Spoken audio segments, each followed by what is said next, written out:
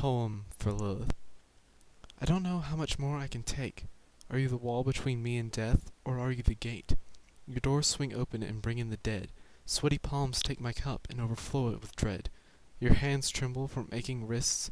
Deep cuts form a symbol, a neck that twists, in every which way, points me towards a life where I have no say.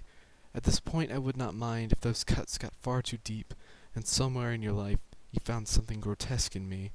You see, my neck can twist that way too, and these clean hands can turn it well, away from deadly paths paved by you, and away from the temptation of your hell. Because though your sins may cry rivers that turn into blood-red seas, I have my own life, my own cuts, my own cold night shivers, and I will let neither of yours nor mine define me.